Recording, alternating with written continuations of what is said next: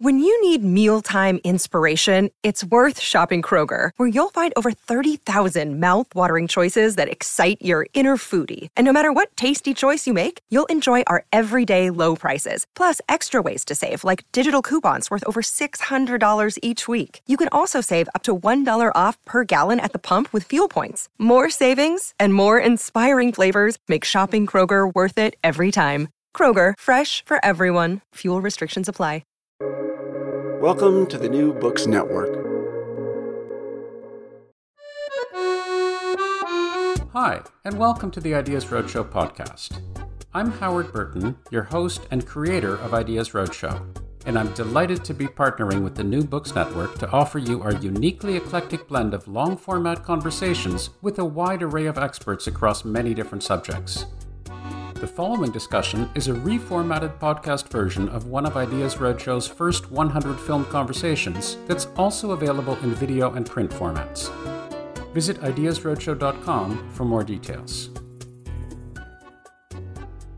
I was really looking forward to talking to University of Cambridge political theorist John Donne about democracy because it was a chance to engage in some straight talk with one of the world's most recognized political theorists, a member of the so-called Cambridge School of Political Thought and one of the foremost authorities on John Locke, about a concept around which so much confusion and sloppy thinking is so regularly present.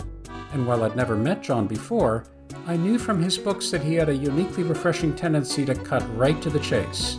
That sort of thing is always welcome, of course, but when it comes to a topic that's as distorted and muddled as democracy so often is, it was definitely an opportunity not to be missed.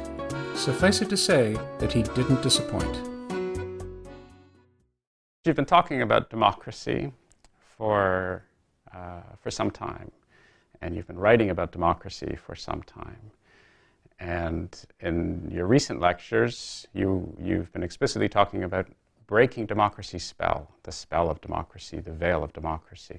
What are you talking about here? What do we mean by this? Why is this an important thing to be concerned with? Well, it's an important thing to be concerned with because democracy as a word and an idea has a unique political force in the world, and it's an awful lot of people's political responses are in the end organized in one way or another in response to its presence. I mean, of course, they're not caused by it being present, right, but it affects the way they're expressed, and it constrains the way they can be expressed in lots of ways. And I've become convinced, I got interested in it in a way pretty accidentally. It wasn't because I had some special insight.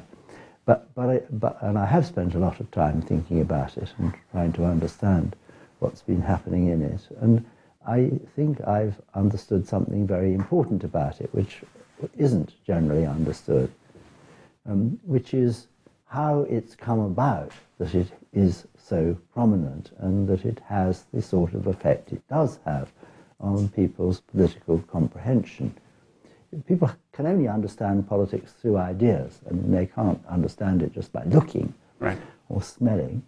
And the ideas they try to understand it through mostly don't help very much for understanding it. And very many of them are very actively impede understanding it and are meant to impede understanding of it.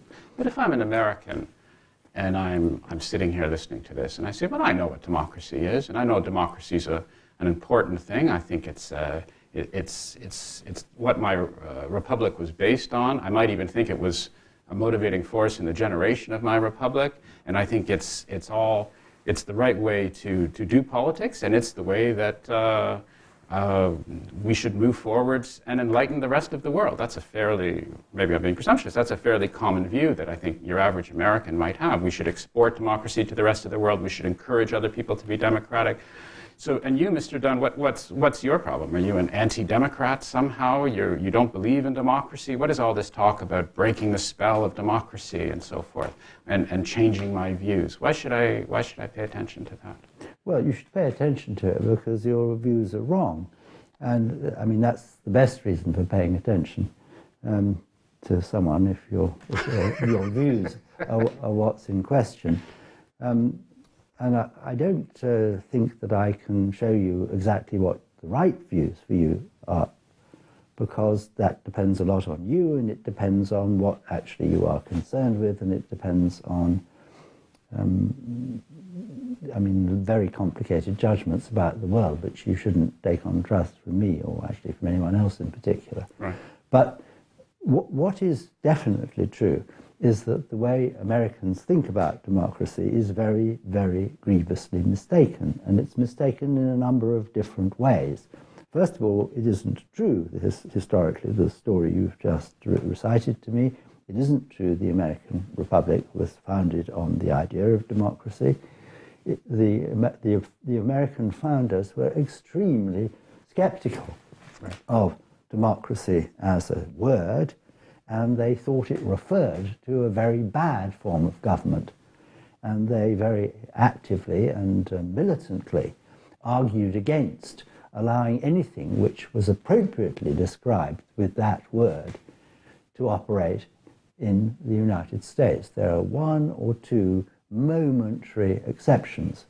The most striking of them was something which Alexander Hamilton once said. Alexander Hamilton is normally regarded by American historians as the most sort of spectacularly anti-democratic political agent and political thinker in the history of the United States, and as someone who built the United States as a state that had all the wrong purposes, in a sense, some of the regrettable capabilities for it, or some capabilities which were regrettable for it to be a democracy, because a democracy in that sense is a sort of soft, decent, responsive structure which cares for everyone and cares for everyone equally, and it is liable to be paralyzed because of its cares and not to be very effective at doing anything. And Alexander Hamilton started off in the opposite direction, really. He started off from the question of how can you make the United States into a strong enough state to actually protect itself and thrive in a world in which it will very often be living with what are essentially competitors and enemies. And the United States that emerged, the United States which for a time was very clearly the most powerful state in the world, and is still, the most powerful state in the world by a sort of receding margin for a variety of reasons, the United States that came about was the sort of state, very broadly speaking, that Hamilton had in mind, not at all the sort of state that some of the other founders had in mind. But Hamilton did at one point call the United States, that he was attempting to generate a representative democracy. But he didn't call it that in the context of arguments about what it should be like. Mm-hmm. He just used the phrase. And a lot of what is said by the most intellectually powerful and politically influential founders about democracy is straightforwardly dispraise. And if you look at something like the Electoral College, for example, which comes into prominence every so often when there's a sense of, does the specter of some president perhaps winning the Electoral College without winning the popular vote, there's an acknowledgement, there should be an acknowledgement of the fact that the founders framed a system that was not manifestly, overtly democratic, or at least aligned in that particular direction.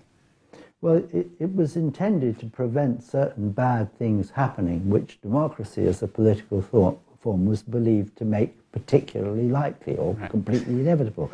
So you can see it's a muddled way to think about the relationship between what those people were trying to do and democracy, to say the United States Republic was built as a democracy and to be a democracy. It just wasn't. Sorry, go ahead. What I think is very important about American political beliefs about this word is that those beliefs are based on the idea that there is a correct way to understand democracy, which is the way Americans do understand democracy, and that way is the name of their own political institutions, and that these political institutions are, in principle, the correct political institutions for everyone if only everyone could become civilized enough to be governed in a decent and honourable way. I mean, it's the American recipe for how to act. Now, that's certainly not what the idea of democracy means in any coherent understanding, either of its historical sources and trajectory, or of what the idea itself could possibly mean. The idea couldn't possibly mean the Americans have a way of doing something which is the way for everyone to do it, irrespective of how everyone else thinks and feels and believes. Right. And of course, the idea of democracy means that in any place, if the idea does apply, what will be true is that the people of that place decide what they want and can be guaranteed that that will be what happens. That's a very demanding idea. It doesn't plausibly get realized anywhere ever, but it's less sort of obviously false in some settings at some times than it is in others at other times. Just to take a very important recent example, if you look at Gaza, the Gaza bit of Palestine, the most striking single example of a democratic choice was the victory of a political party or a religious movement, or both, which was a catastrophic outcome from the point of view of American interests, and presumptively anyway from an Israeli point of view, majority Israeli point of view, a terrible threat to the future of Israel, a very close American ally.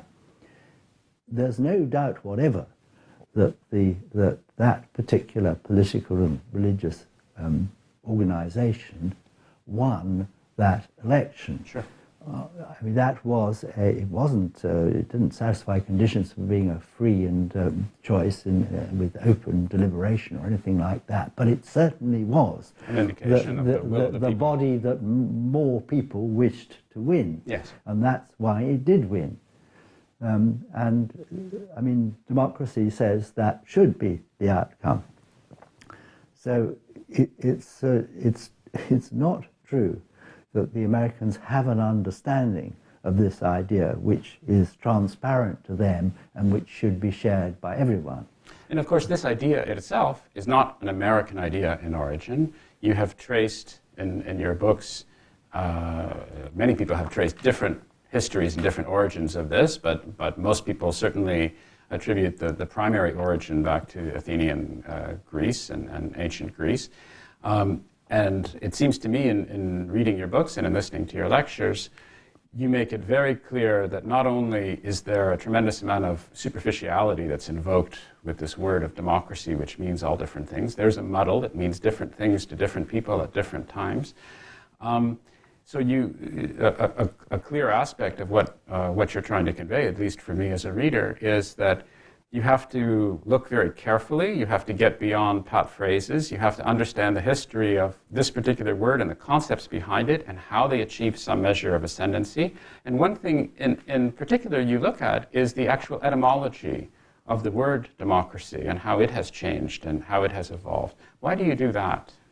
Well, it's because you can follow a word very, very precisely. You can go wherever the word's been and it's left traces, and you can see it, and you can look at what was happening in and through it. What that word refers to, you can't see in the same way. You have to work it out. And actually it's quite difficult to work it out. You can begin to work it out if you pay close attention, but you can't be quite sure you've got it right. But you can follow the word and try to understand what is happening in it. And if you do, you find something which is quite surprising to most people today, because as a result of a particular set of imaginative and practical shifts in the world over the last 250 years or so, one of the forms of government as they were understood in the ancient world, there were three forms of government basically. There was another sort of more sophisticated and complicated idea as well, but there were three clearly distinguished forms of government. There was government by the demos, which didn't usually actually mean everyone, in fact never meant everyone in the ancient world, but it meant lots and lots of people who those who had previously been governing thought poorly of, and who'd been, you know, less powerful and poorer than those who thought poorly of them. And the idea of the demos, the idea of the people, whoever they were, the idea of the citizens, that was an idea which could be opened very widely. And the point of it was to open from the other two forms of government. It was a contrast idea.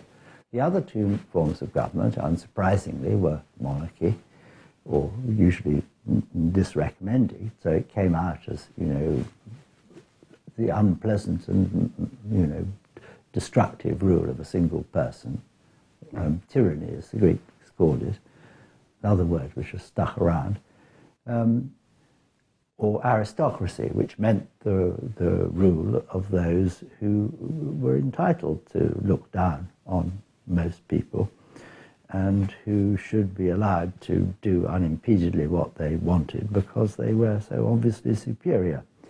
Now, in the course of the last 200 years or so, the 250 years or so, the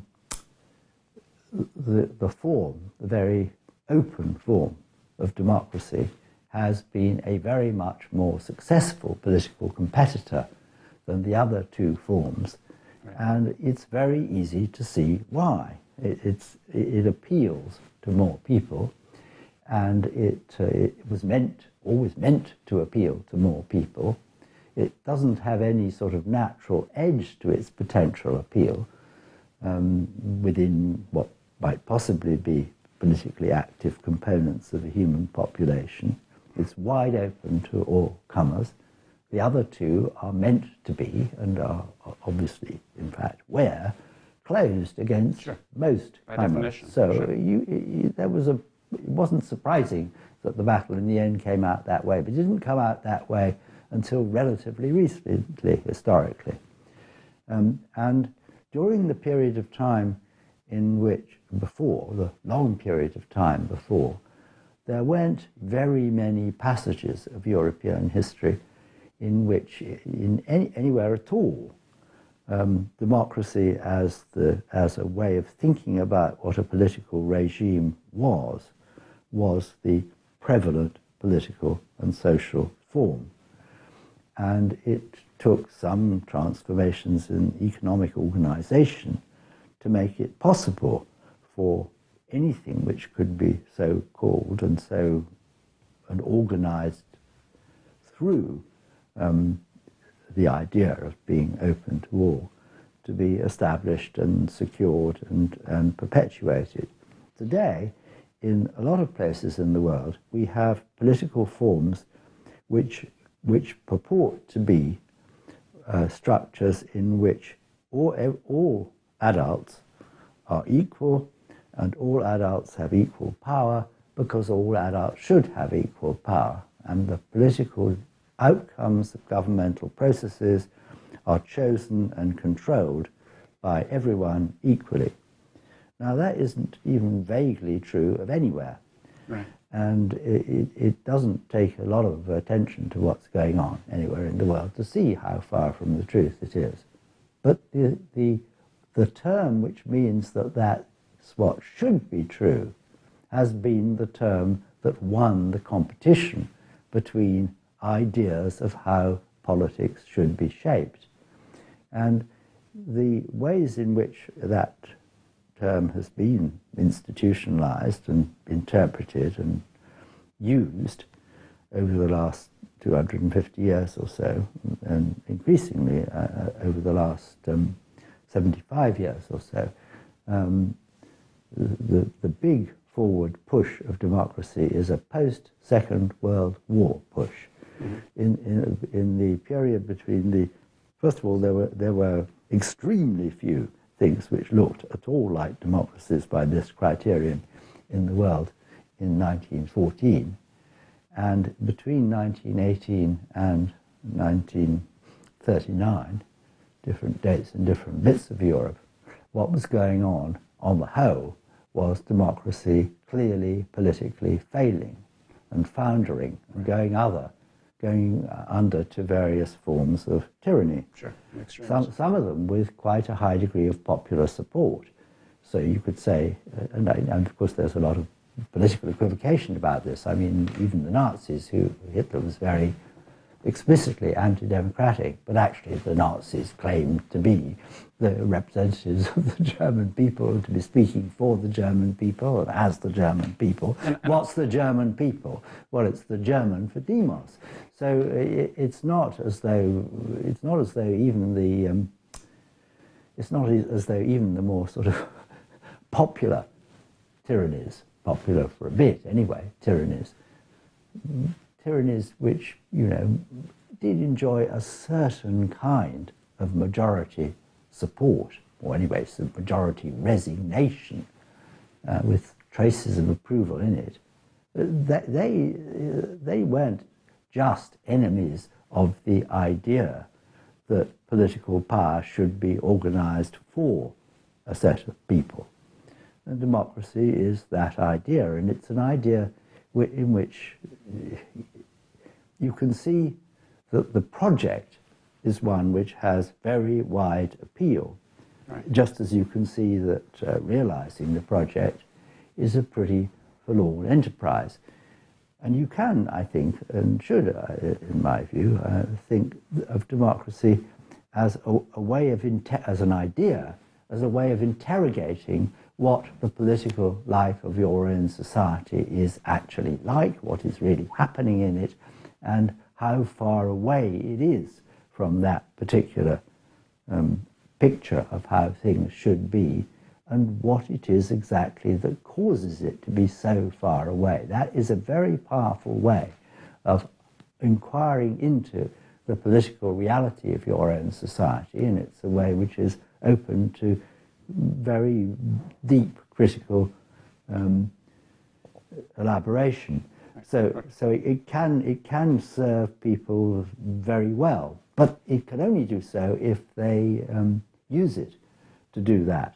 And to do that, they have to understand what is actually inside it as other people are using it. So this brings out 2 points. I mean, it seems to me there are 2 different things that are happening. There's the sense of a potential peril of democracy as reducing to mob rule. And you mentioned Hitler, and you mentioned the will of the people. And of course, one can have a political system which faithfully represents the will of the majority of people and still do all sorts of horribly egregious things and be morally unjust and be opprobrious and be a despotic, nefarious system, which should be eliminated. So the idea that you are necessarily representing the will of the people does not necessarily imply that you have good governance or appropriate governance or moral governance or just governance or anything like that. And there's something else that you had mentioned, which is this, as you talk about the etymology and the development of the word, one of the things which has long frustrated me, and I'm sure many other people who make no pretensions of being political scientists or political scholars, is this strange conflation of this word democracy. So we understand democracy as a way of setting up our society so that we choose our rulers in a particular way. But there's also, nowadays, if you listen to the word democracy being thrown around in the radio or television or in the popular consciousness, there's an understanding that it necessarily refers to the rule of law. There's an understanding that it's necessarily conflated with capitalism and the capitalistic system and so forth. And logically, analytically, intelligently, as you've pointed out, these things are actually very distinct. They have really nothing to do with one another. The way one decides to choose one's rulers does not logically have anything to do with the rule of law and whether it's upheld in your society. It does not logically have anything necessarily to do, unless you define it otherwise, with your particular economic system and what have you. And nowadays, all of these all of these connotations seem to come out when you actually throw that word out there, which makes much more of a muddle of what we're actually talking about. Is that a fair assessment, or is that? Yes, no, I think it's all true, and I think it's particularly conspicuously and disastrously true in the American rendering, right. Because it is true that Americans find it extremely difficult to believe that the idea of democracy isn't somehow or other very tightly connected indeed with the idea of the rule of law, very tightly indeed connected with the idea of civil liberties, personal liberties, and very tightly indeed connected with the institutional structures of a capitalist society. And they view those structures in a very uncritical and very obtuse way. I mean, they don't understand the structures to any significant degree. I mean, they conflate things which are actually very often fairly close to being straightforwardly contradictory. They're not just that they don't actually go adhesively together, actually they don't go together at all. The idea that you could have a world of political equals, which was also a world of very, very drastic economically unequals, doesn't make causal sense. Right. It can't be true. There can't be such a world. And there jolly well isn't. And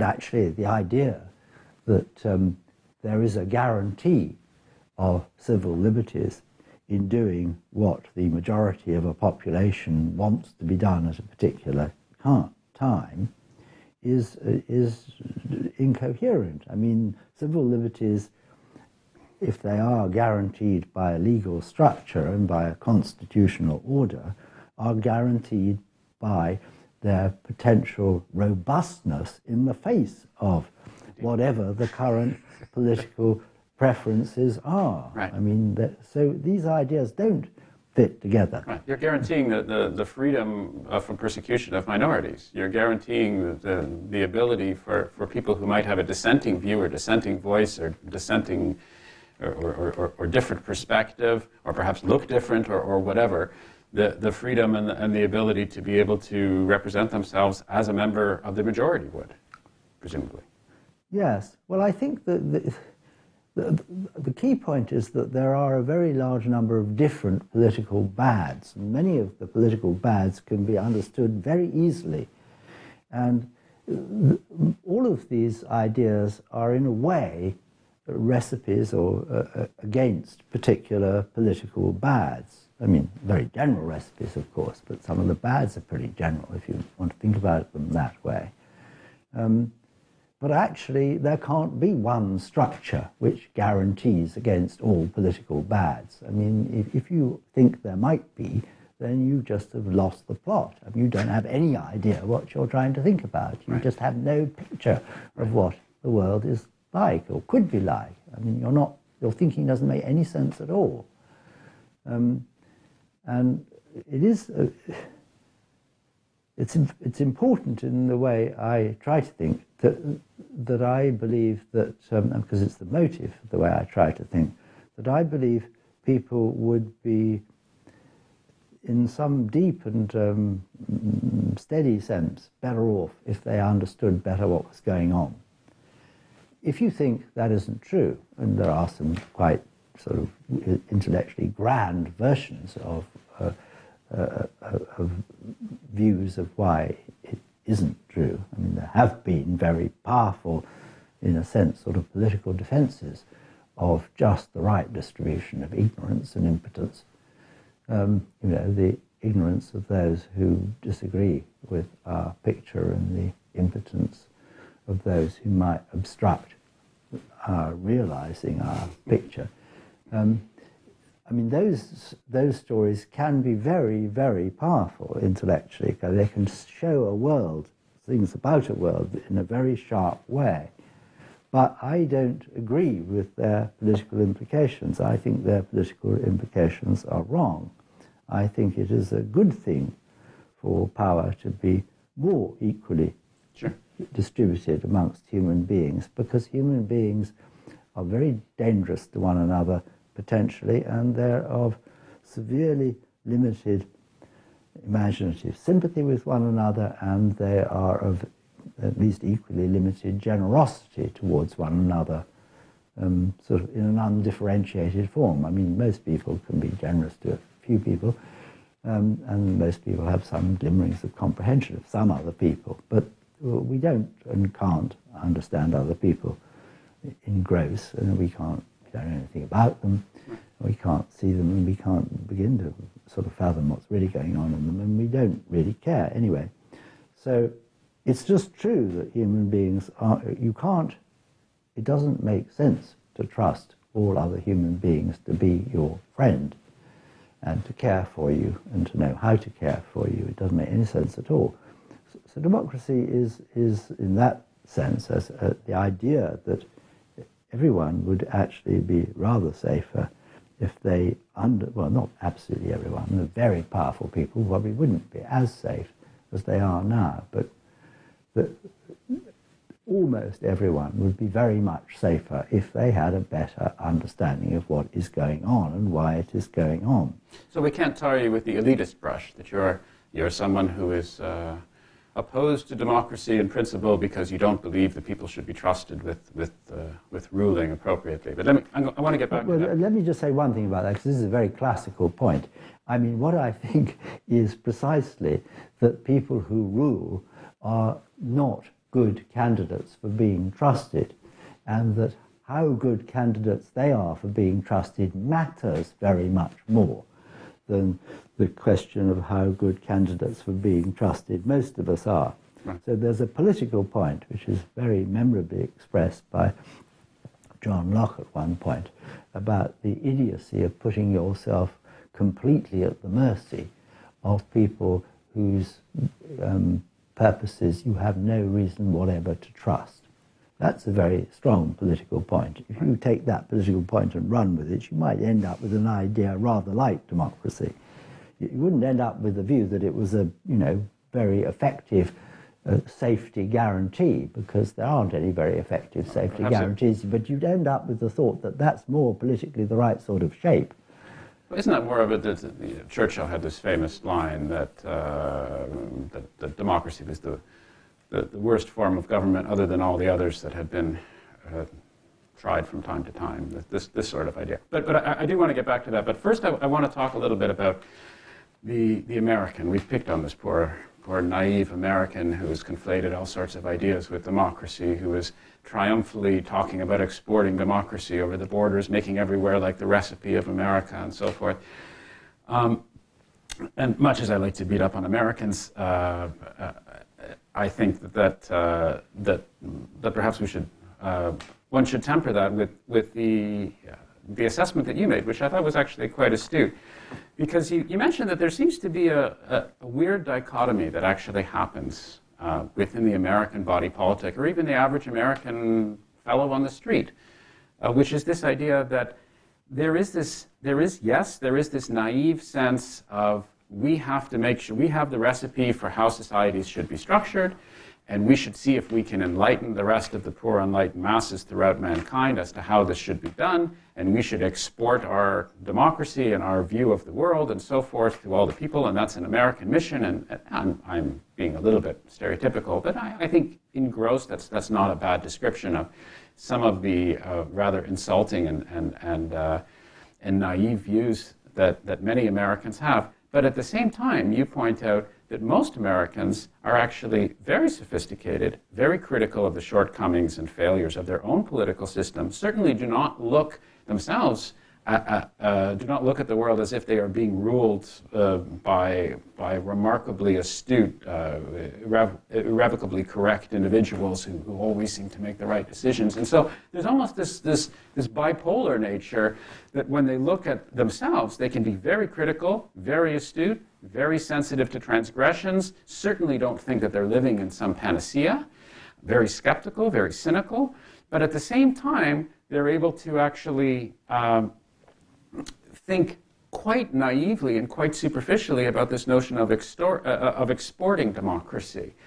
And is this something which you think is reflective of? Is this a particularity of Americans themselves, or is this weird dichotomy something that is perhaps a universal aspect of the human condition? I think it's quite possible that any state which was very, very powerful and had been very powerful for quite a long time and had been very little threatened, really, from the outside, would become overconfident about its own merits. And I think it's perfectly possible that I don't think it's necessarily going to occur, of course, but it's perfectly possible that in 50 years' time, the Chinese will have as distorted and objectionable a picture of the relationship between their own political system. I think they have to change it quite a lot for that to be plausible to them, but it's not what they think now. But I don't think any of them really think that now. But it might be true that in 50 years' time, if China does very well, it might be true that they just think that they've always been the really civilized place in the world, and now they have the power, and they've always known more or less how to do things. They've sort of changed the wiring a bit along the way, but they've always really got it right. And they may end up, if that happens, addressing the world with the same sort of arrogance and incomprehension of the reality of most of it that Americans now exhibit. But does the rise of China, you think, does that cause Americans? Is that causing Americans? Does the rise of China economically cause Americans to perhaps second guess, to some extent, their perhaps naive triumphalist view of their recipe? Well, I don't think it does yet. I mean, it certainly causes lots of Americans who are aware of what's going on to be pretty anxious about America's economic future, and that's. I mean, how optimistic you are about that depends quite a lot on your degree of ideological self-confidence, because if your degree of ideological self-confidence is not very high, and you have to derive your expectations from what's been happening to the United States as a political structure interacting with its economy for the last 10 years or so. I mean, you need to be very sanguine to be optimistic. I mean, you need to have really a very, robust temperament, because it doesn't look as though the relationship between United States political processes, call them democratic, since Americans do, between United States democratic political processes and United States economic functioning. It doesn't look as though that's going at all well. Right. And it doesn't look or feel to the great majority of the American population as though it's going at all well. It looks pretty good if you look at it from right at the top. It looks pretty ghastly if you look at it from right at the bottom. Most states look pretty ghastly if you look at them right from the bottom. But it has shifted very sharply from a shape in which quite a large proportion of America's population felt that they were doing well, because in fact their economic position had improved substantially over decades, to one in which quite a large proportion, I mean more than half, quite a lot more than half actually, are very well aware that that just hasn't been true for a long time. Right. And you make this interesting point, and again, this is in many of your books. You make this very, in my mind, obvious distinction, but a distinction, sadly, which needs to be made between the process of how one chooses one's rulers and whether or not one has been effectively ruled and effectively governed.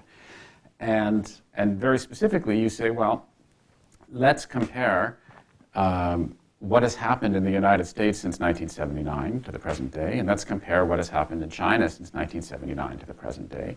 Clearly, the rulers were picked in a very, very different process, or the people who became rulers in a very, very different process between the two.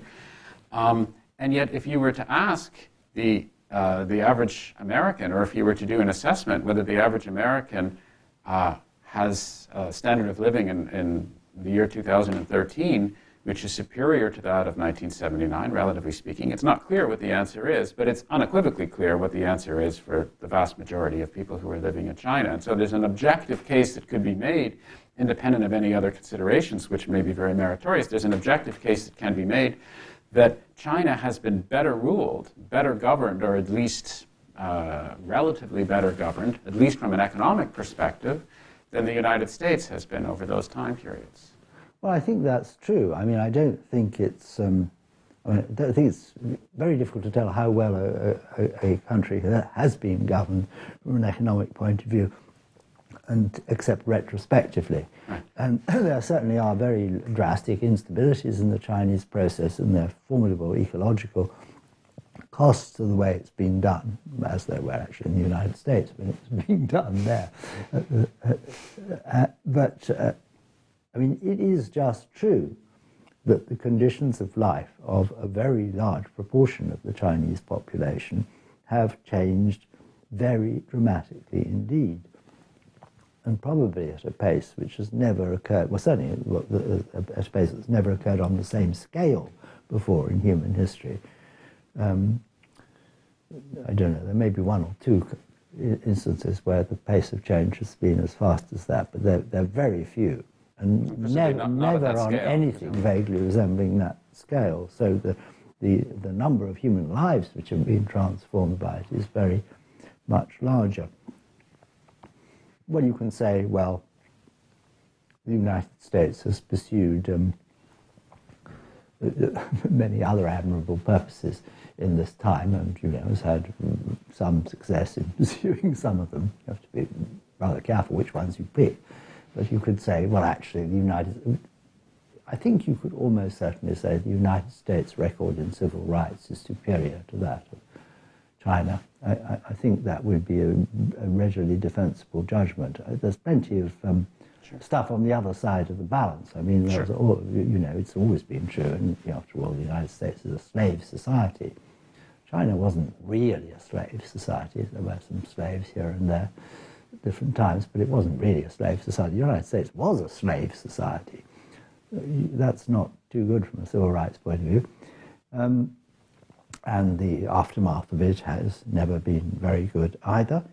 And a great deal that's happening now, I mean, if you think of the aftermath as including the sort of ethnic composition of the prison population of the United States at the moment, and the scale of the prison population in the United States at the moment, and but the sort of the modal experience of being in a United States prison, you have to say, well, actually, you have to have a very feeble conception of civil rights to think that these are actually realized for a very large number of Americans. So, so I'm sure that's true, but even without going there, even without making any judgments on a relative scale with civil rights, one can look back and say, how should the society have been structured for the long-term best interests of the citizenry? In gross. So that includes some egregious violations of civil rights, which should not have occurred, and so forth. But when you're trying to, as you say, when you're trying to move forwards with the largest economic transformation in terms of scale in the history of mankind, for which there is no particular roadmap, it's what's most important, really, at the end of the day, certainly on average, is whether or not one has achieved success or relative success as best as one could have done. And I think, as you said, the point is to be able to look at that on its own terms, to be able to say, were the right decisions actually made? Were the right policies invoked? Did we move forwards in the most coherent way we could have possibly imagined doing, and what lessons we can learn from that? And not conflate this necessarily with this process of how the leaders were actually chosen to begin with, because logically and independently, these things are actually two different, not only are they two different things, but to some extent that inhibits our ability to look objectively at the policies that were implemented to begin with, it seems to me. Yeah, I think that's right. I mean, it does work better if you're trying to understand how a society is doing politically. If you look at the consequences rather than if you look at the processes, you won't be able to see the processes very well, and you can see the consequences, some of them, very easily. So it's a much clearer picture. And it is the picture that matters. I mean, right. In a way, if the processes are very elaborate and very very sort of seemly in appearance, but the consequences are very bad, that is not good. I mean, that's not a good political structure. The point of the political institutions isn't to look good. The point of political institutions is to have good consequences. Right.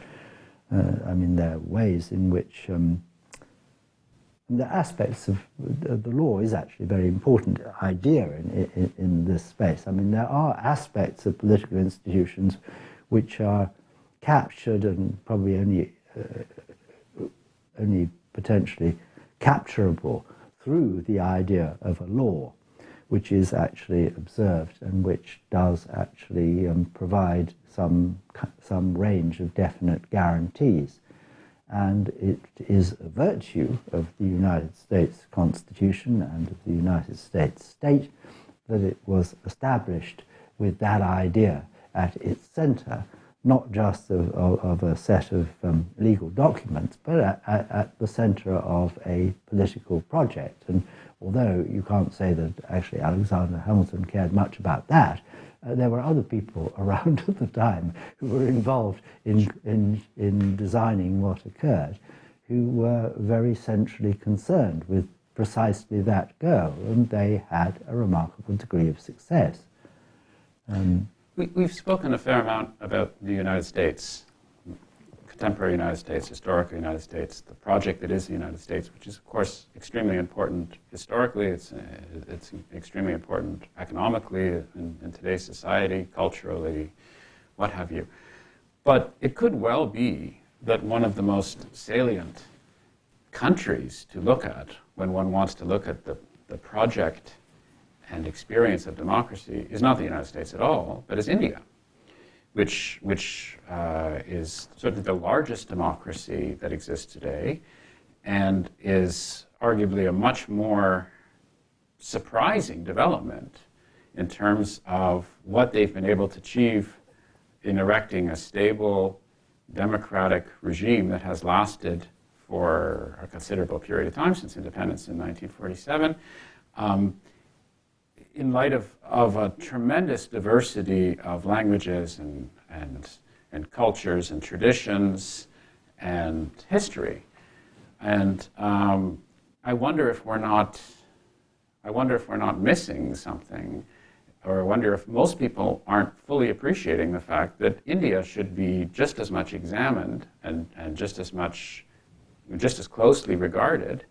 And perhaps more so than the United States when one wants to consider what exactly democracy is and what effect it has had and whether it is working and whether it is not working. What is your particular view on are you astounded by, when you look back at the initial conditions, are you astounded by what has been achieved in India? Do you think that it is, that within India, if we look carefully, we'll find lessons for all sorts of other people? Well, I certainly think if you look at India, you can see things about democracy as a possible political structure which are much more plausibly relevant to most of the world than what you see if you look inside the United States. The United States became what it now is under very, very privileged circumstances, which are dramatically unlike those that have obtained in almost all the rest of the world. And that has given American, I think, political comprehension some very, very serious limitations, because Americans don't perceive how far the more attractive features of their political arrangements have depended upon gifts of providence. Right. And I think if you ask, I mean, what's really good about the United States from a political and social, imaginative point of view, and where's that come from?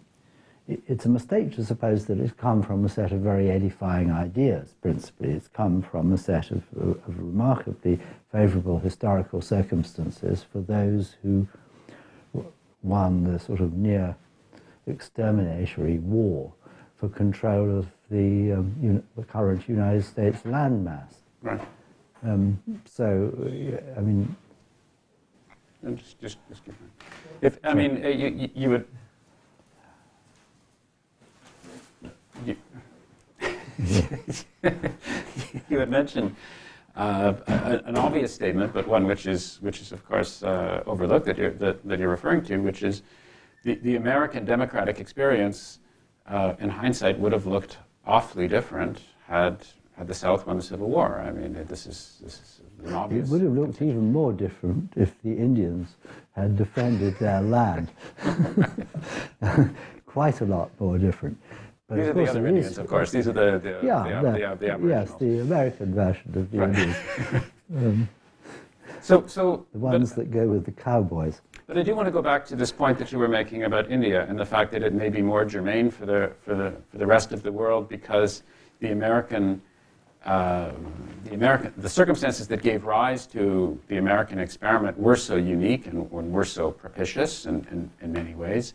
Whereas I suppose it could be argued that India was also very fortunate in the choice of its leaders at the time of independence, who were particularly cultivated, thoughtful, and able individuals. But given the sheer complexities of the place, it's really a wonder that a democratic regime can be as stable and can be as, by and large, not to say that it's perfect by any stretch of the imagination, but by and large as effective as it has been, it seems to me. Well, I think there are several things you can say about the Indian version of democracy. One is that it shows that this picture of how political relations can be structured can be realized under a very wide range of conditions, given enough luck. And that once it begins to be realized, it can actually build up its own support base. I mean, democracy can be dismantled anywhere in principle. It would probably be harder to dismantle it frontally in the United States than most other places, but it could be dismantled anywhere. But it is very striking, if you look at South Asia, it's very striking that it hasn't been dismantled in India, really. I mean, it has been pretty effectively dismantled in Pakistan. It sort of comes and goes, but it more goes than comes. It's been certainly very roughed up in Bangladesh, and it's taken a pretty horrendous form in the last 15 or 20 years in Sri Lanka. There's a lot of, in many ways, India is a horrible society, and it's full of cruelty and ugliness. And of course, this isn't one society, if you think about it that way, but I mean, what we think of as India, that's, say, the current Indian state, I mean, is not a pretty human picture. It has a very, very deep imaginative background in which, in a way, sort of differentiates people by value and by dignity. And it's very, in that sense, very drastically inegalitarian, hierarchical. So you would think that a country, and actually political scientists at the time mostly did think, you would think a country that poor and that big can't actually have representative democratic institutions which it will be able to keep. And driven by such a historical class structure. And you would think that the society itself repels the idea of political equality. And of course, the society itself, in many respects, does repel the idea of political equality by what it is and how it lives. But it doesn't just succeed in repelling it. The state structure is formally a structure of political equality, and its institutional forms realize the primal act of political choice which is available in representative democracies. It realizes the free and equal vote. I would say, as a result of a lot of practice and a lot of intelligence we've put into the practice and a bit of historical good luck in the way the Constitution was drafted, it realizes it with a fidelity and comprehensive that is certainly not matched by the United States of America or the United Kingdom. I mean, Indian electoral processes from the point of view of the Indian state are run to an astonishingly high level. And that is definitely not true of the electoral processes of the United States or the United Kingdom. There's some very conspicuous recent examples that are drawn to wide attention. And then the British and American versions don't realize it to the same extent because they haven't really tried to. And they certainly haven't tried it over anything like the same time and with anything like the same degree of commitment. So of course they haven't succeeded. Now that shows first of all that you can actually build a state which has at least this aspect of democracy very fully realized in a very, very poor country. You need some facilities to build it through, but it can be done because it has been done. And every time there's an Indian national election, I mean, there's the largest, broadly speaking, free electoral choice there's ever been in human history. Well, that's quite something. But there's something else which is also terribly important, which is that although this, or in my view, terribly important, I mean, that's a very politically vexed judgment, and obviously there are lots of people who disagree with me. Go ahead. But in my view, it's very important indeed that in India, through the way in which the legal structure of the state was established, and through the political processes that have worked through this representative, and in the last instance, egalitarianly representative political structure, there has been a relatively steady erosion of the ugliest and forms of social hierarchy. I mean, the caste structure has been politically weakened through democratic institutions and through the development of public law as a result of electoral decisions, legislative decisions based on electoral decisions. And that is definitely, in my view, a process of political correction of some of the worst features of India. You can see it in different ways and you can take a different view about that, but I think that is a very considerable achievement politically. And I think that it is owed to democracy. It isn't owed just to the idea of democracy, but it's owed to the extent to which the idea of democracy has been realized, at least through the electoral structure in India. I mean, all sorts of other stuff has gone on, and is going on all the time. Sure. And some of the other stuff is very grim. It's less unequivocally positive. But I mean, there are no places where what goes on politically is just unequivocally positive. I mean, that's not what humans are like. It's not what human choices are like, en gros, and it's not what happens inside the structuring of political institutions. I mean, very other things happen in those, but still, the point of trying to make political institutions which achieve good consequences is that they should make those good consequences likelier. And actually there have been some good consequences of the way Indian democracy has worked, and they are attributable to its being, to that degree, democratic. So there are great achievements in that story. Another very positive, I would think,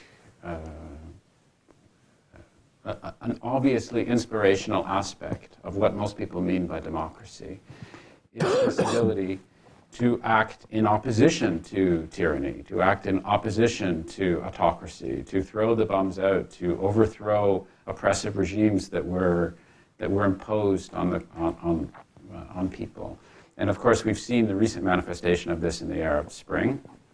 And you point out that one of the singularly great appeals of democracy is actually to work, at least certainly in the initial stages, is to act very much as I've described, in opposition to something.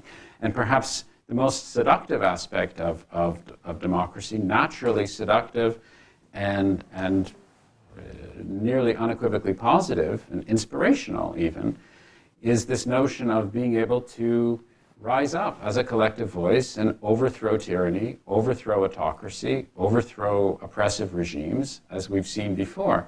The difficulty, of course, is that once one has done that, it's a rather different kettle of fish, it seems to me, to actually move forwards and establish these very institutions that you're talking about now. It seems like, briefly put, from my perspective, or the perspective of a non-specialist, when we hear the word democracy, and we would hear two words, democracy and inspiration, or democracy and oppression, for example, what would be the images that would be brought to my mind? Well, there'd be this sense of what happened in Tunisia, and what happened in Egypt, and what happened in all places where people were perhaps what happened in the Ukraine to some extent. Maybe that's a little bit different. But this notion of the people rising up and fighting off their oppressors, which can be very inspirational and certainly something that one would like to be emulated throughout the world, an unequivocally positive thing.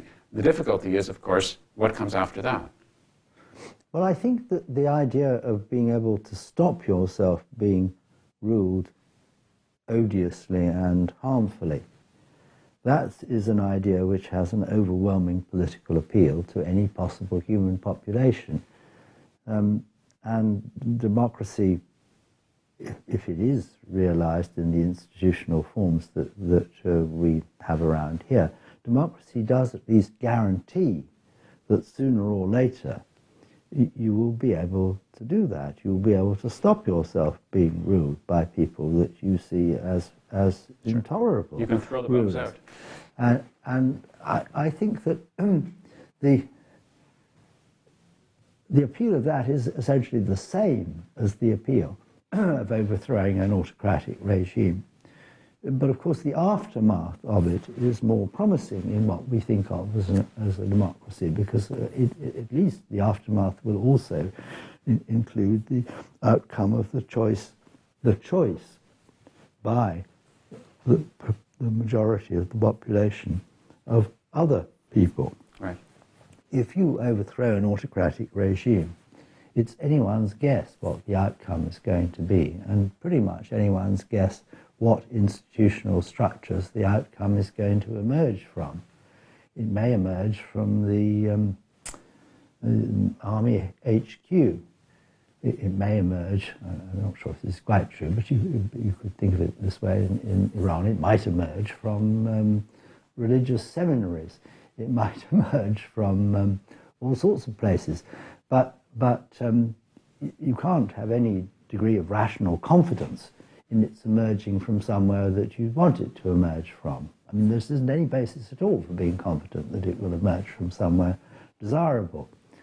And I think the simple and intuitively very powerful merit of representative democracy in its Western form is that it's a strongly institutionalized and therefore strongly institutionalizable way of ensuring that opportunity. I think that's a very good opportunity to have, and it's sooner or later, if you don't have it, you're going to wish very much you did have it, and it's going to be potentially very expensive to try to get it. So democracy is better than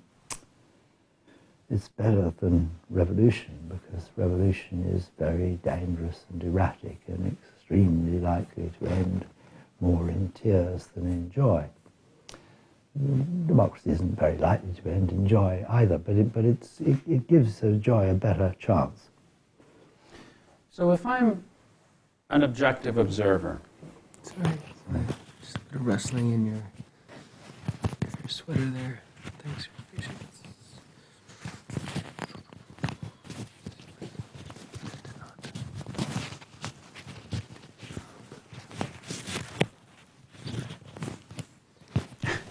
Yeah, I know. I wish I had this shot here. The skeptical look you're receiving. Is that, you're okay? Your levels are okay? Yeah. So, it's just in case. okay.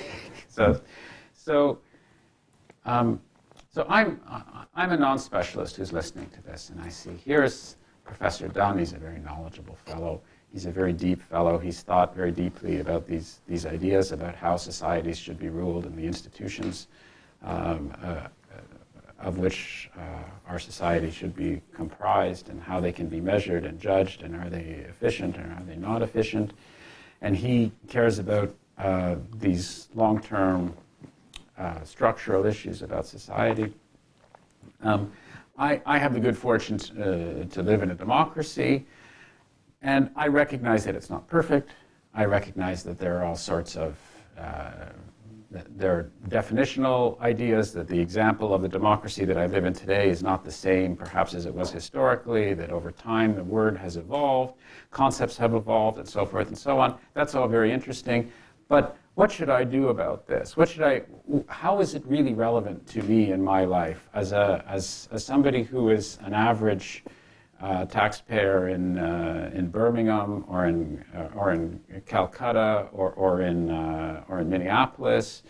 Is this more than just an abstruse academic exercise to look at the way power is developed and political theories advanced and so forth and so on? As an average citizen of the earth, what real relevance is it to me, and what can I do about it? Well, it's relevant to you because it's part of what's caused the setting in which you live and a lot of the features of that setting. So it's relevant explanatorily. If you want to understand what has been going on in your life, you actually need to understand some of this. You won't understand it unless you do.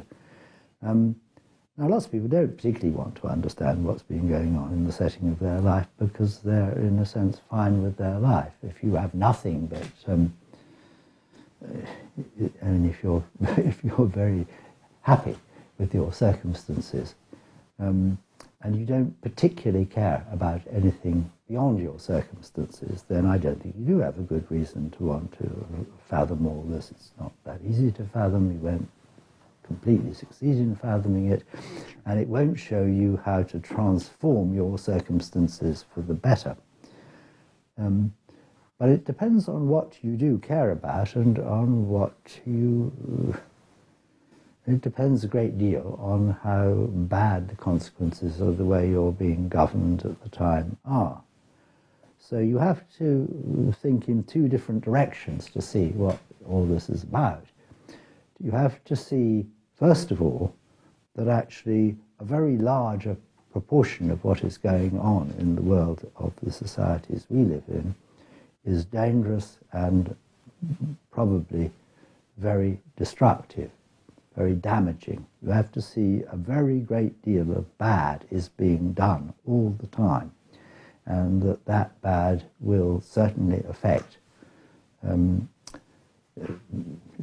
might just about not affect you badly in the course of your life. And I have a reasonably good chance of not being badly affected by it at all myself, because I'm old enough, but it will certainly affect your children or your grandchildren or great-grandchildren and so on. It will affect lots and lots of people.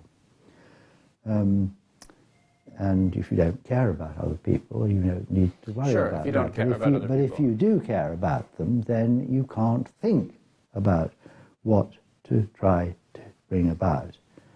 And you can't think about, who, in a sense, you could ally with and try to improve the outcomes with. You can't think politically at all. You're completely politically impotent. It's fine, entirely selfishly, to be completely politically impotent, if in fact you're delighted with every feature of your own life and you don't care about anyone else's.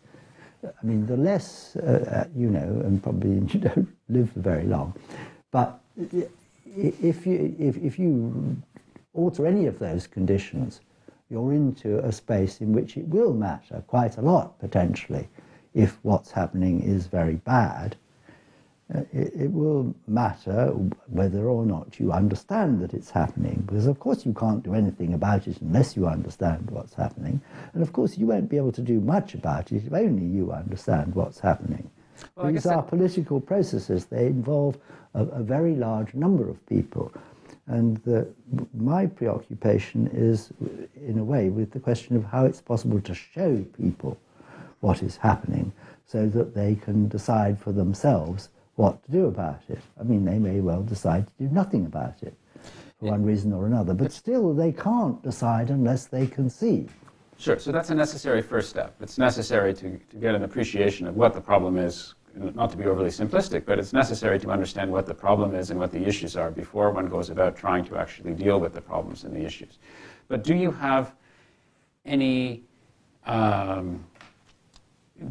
sense of a possible clear prescription? So I don't mean to be overly combative, but why should I care if I'm sitting on my couch in Minneapolis? And maybe I shouldn't care, as you say, if my life is going particularly well. And I realize that your goal is not to instill terror in the hearts of everyone throughout society, that they should be overly concerned with a process that they're not particularly motivated to care about.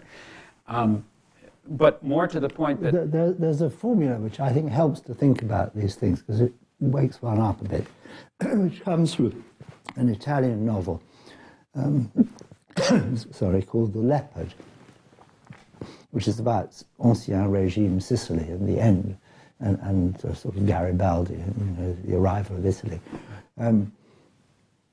in which the hero says, who's a grandee, says, if things are going to stay as they are, things will have to change.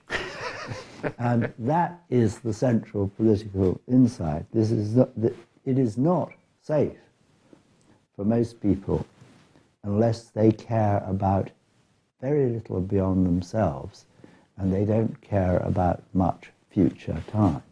It's not safe to be where they are.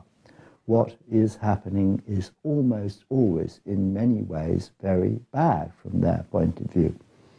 And they can't actually think about what can be done about that unless they think about the political position in which they're situated and what can and can't be done politically through the structures which actually define that position.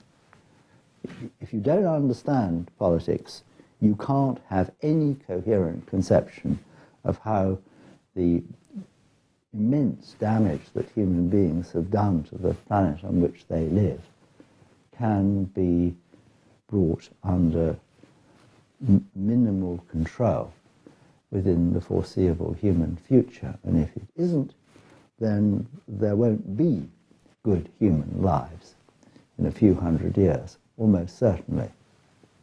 There just won't be able to be. There are people who think, well, you don't need to worry about these things because we have a reliable, magical secret which will sort out the chaos we make. And that sort of idea, which is quite an old idea actually, has different sort of modern representatives. There are people who think, well, we have the magic of the market. That sorts everything out in the end. Well, look around. Or they say, well, we have science. That really does fix things. Mm-hmm. The market looks a bit dodgy, especially after the end of 2008. I mean, it doesn't look so reassuring any longer. Maybe it's a bit treacherous.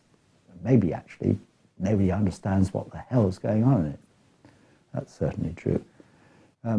But they say, well, we have science. I mean, that is constituted out of comprehension. The market perhaps isn't the theory of the market, sort of in the reigning theory of the market at the beginning of 2007, was the market has perfect comprehension, and it works through its perfect comprehension. Maybe it does. Maybe it's just malicious.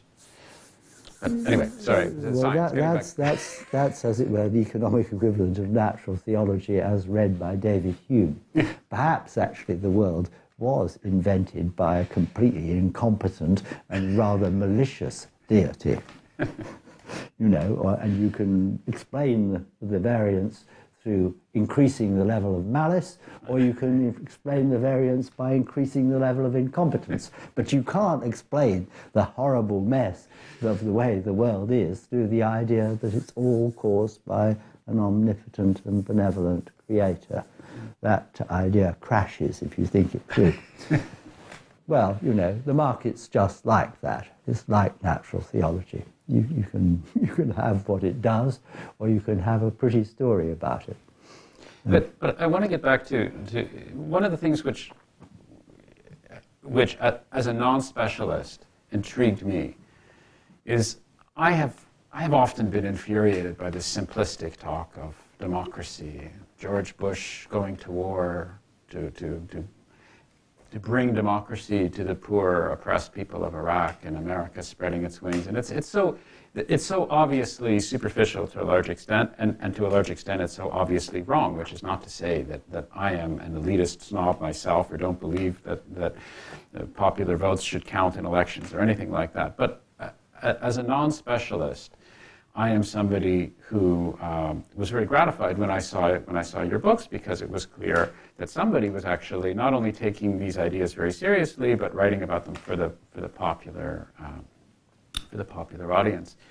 And hearing you speak very passionately about our need to understand the problems that are confronting our societies, the need to be able to judge better, the need to be able to learn from our mistakes, the need to be able to make some progress, to be able to change so that we can stay the same, as it were. It seems to me that this should be a common, it should be a relatively popular theme or common theme within the discipline of political science and political theory. Is this the sort of thing that many of your colleagues are talking about? Are they examining democracy with a fine-tooth comb, or are they looking at it with the same level of judgment and keenness that you are, or are you a bit of an outlier when it comes to this sort of thing, and why, if you are? Well, I think the sense in which I am a bit of an outlier is largely a matter really of arrogance. I mean, I have tried to understand what has been happening through this word and this loosely conceived idea as a single process through time. And I don't think that has really, I mean, there are a few other people who've tried to, but they've been sufficiently unsuccessful in doing so that it doesn't really matter whether they've tried to. It's eccentric to try to do anything which is sort of as obviously beyond the reach of any person as that. And it's not well regarded in academic circles to try to do something which you're certainly not going to succeed in. I mean, you're supposed to, have a grip, and you're supposed to succeed in what you do, and you're supposed to show that you have succeeded incontrovertibly to, a professional audience who will, prefer to be able to show that you've fluffed it. So, I mean, it's not the way in which to build a solid academic career to do the sort of thing which I've been doing, and I started doing it, to be even minimally frank, after I didn't need to build a career. I mean, it was sort of built, and I could do what I liked. I did it because I thought it was very interesting, and increasingly interesting as I did it, and that it was obviously important what was true about it, and that what actually turned out to be true about it was very disconcertingly different from the way people normally see it and speak about it. Most academics who work on politics, on political theory, on political philosophy, on political sociology, they work on what they think of as well-defined questions, and they provide robust and compelling answers, and this is their view, to these well-defined questions. Now, in order to be able to do that with political stuff, in a way, you have to pull a long way back from the world. And my general intuitive judgment is that if you pull a long way back from the world of politics, you just lose politics. It's gone. What's the point of what it is that you're doing then? I mean, why do you necessarily have to pull a long way back from the world in political science? I don't understand why that's. You want to have an idealized case, and so forth. But surely the text of what it is that you're doing should be all about the world. It should have something meaningful to say about political systems and the world as we find it. Otherwise, it just becomes some abstract academic in self-indulgence, right?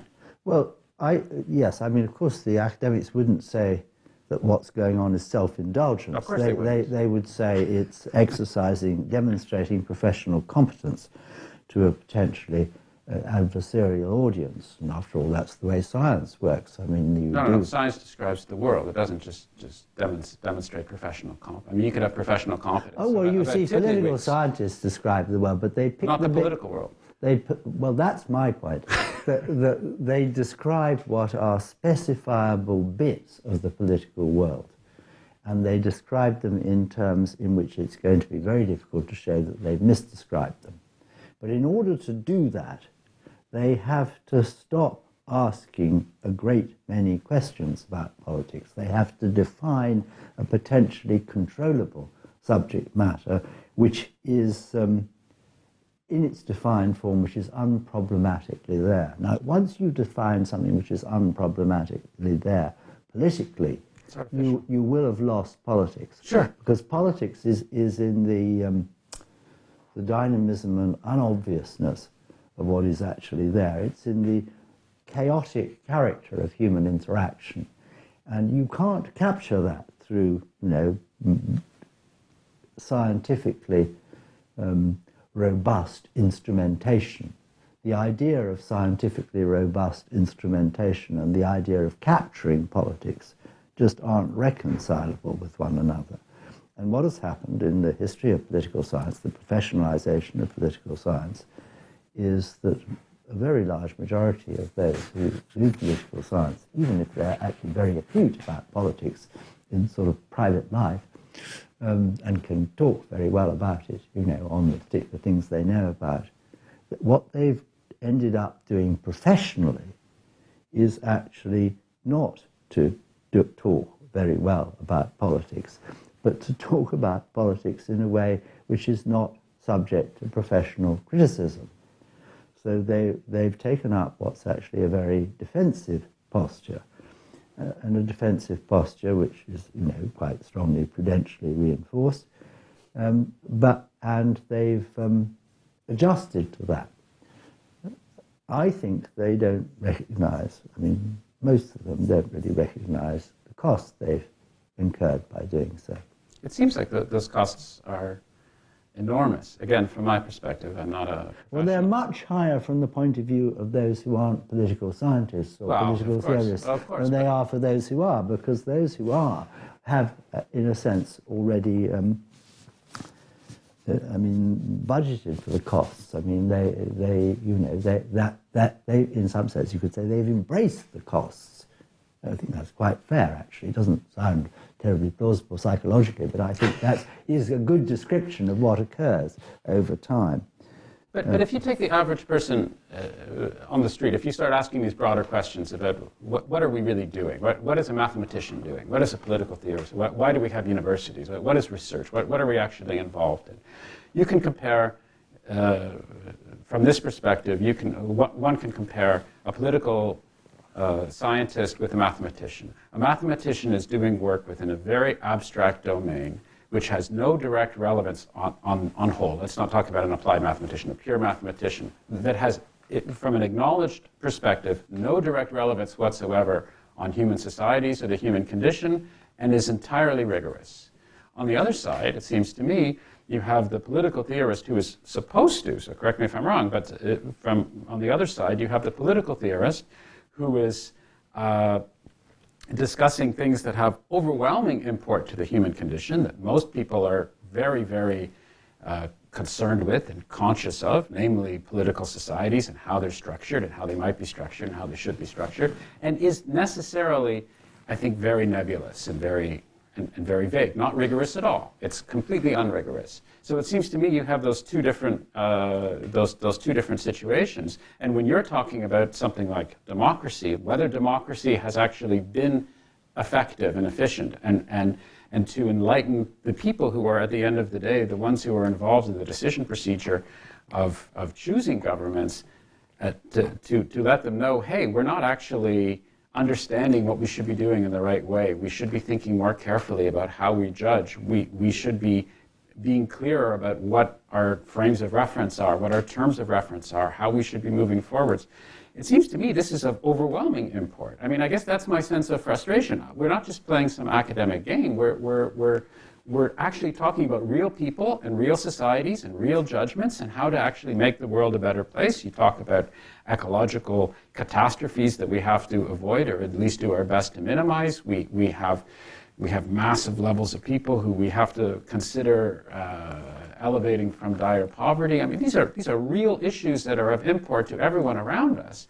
And I'm hoping, as someone who is a non-specialist, that people at universities who are doing research in political theory and political science are thinking somewhat deeply about these issues and trying to add constructive comments and criticisms and theories so that they can positively influence the way society is done. If I have the view that, well, at the end of the day, they're just playing some self-consistent, self-referential game where they can publish papers and get these papers judged by fellow colleagues based upon internal sets of criteria and so forth and so on.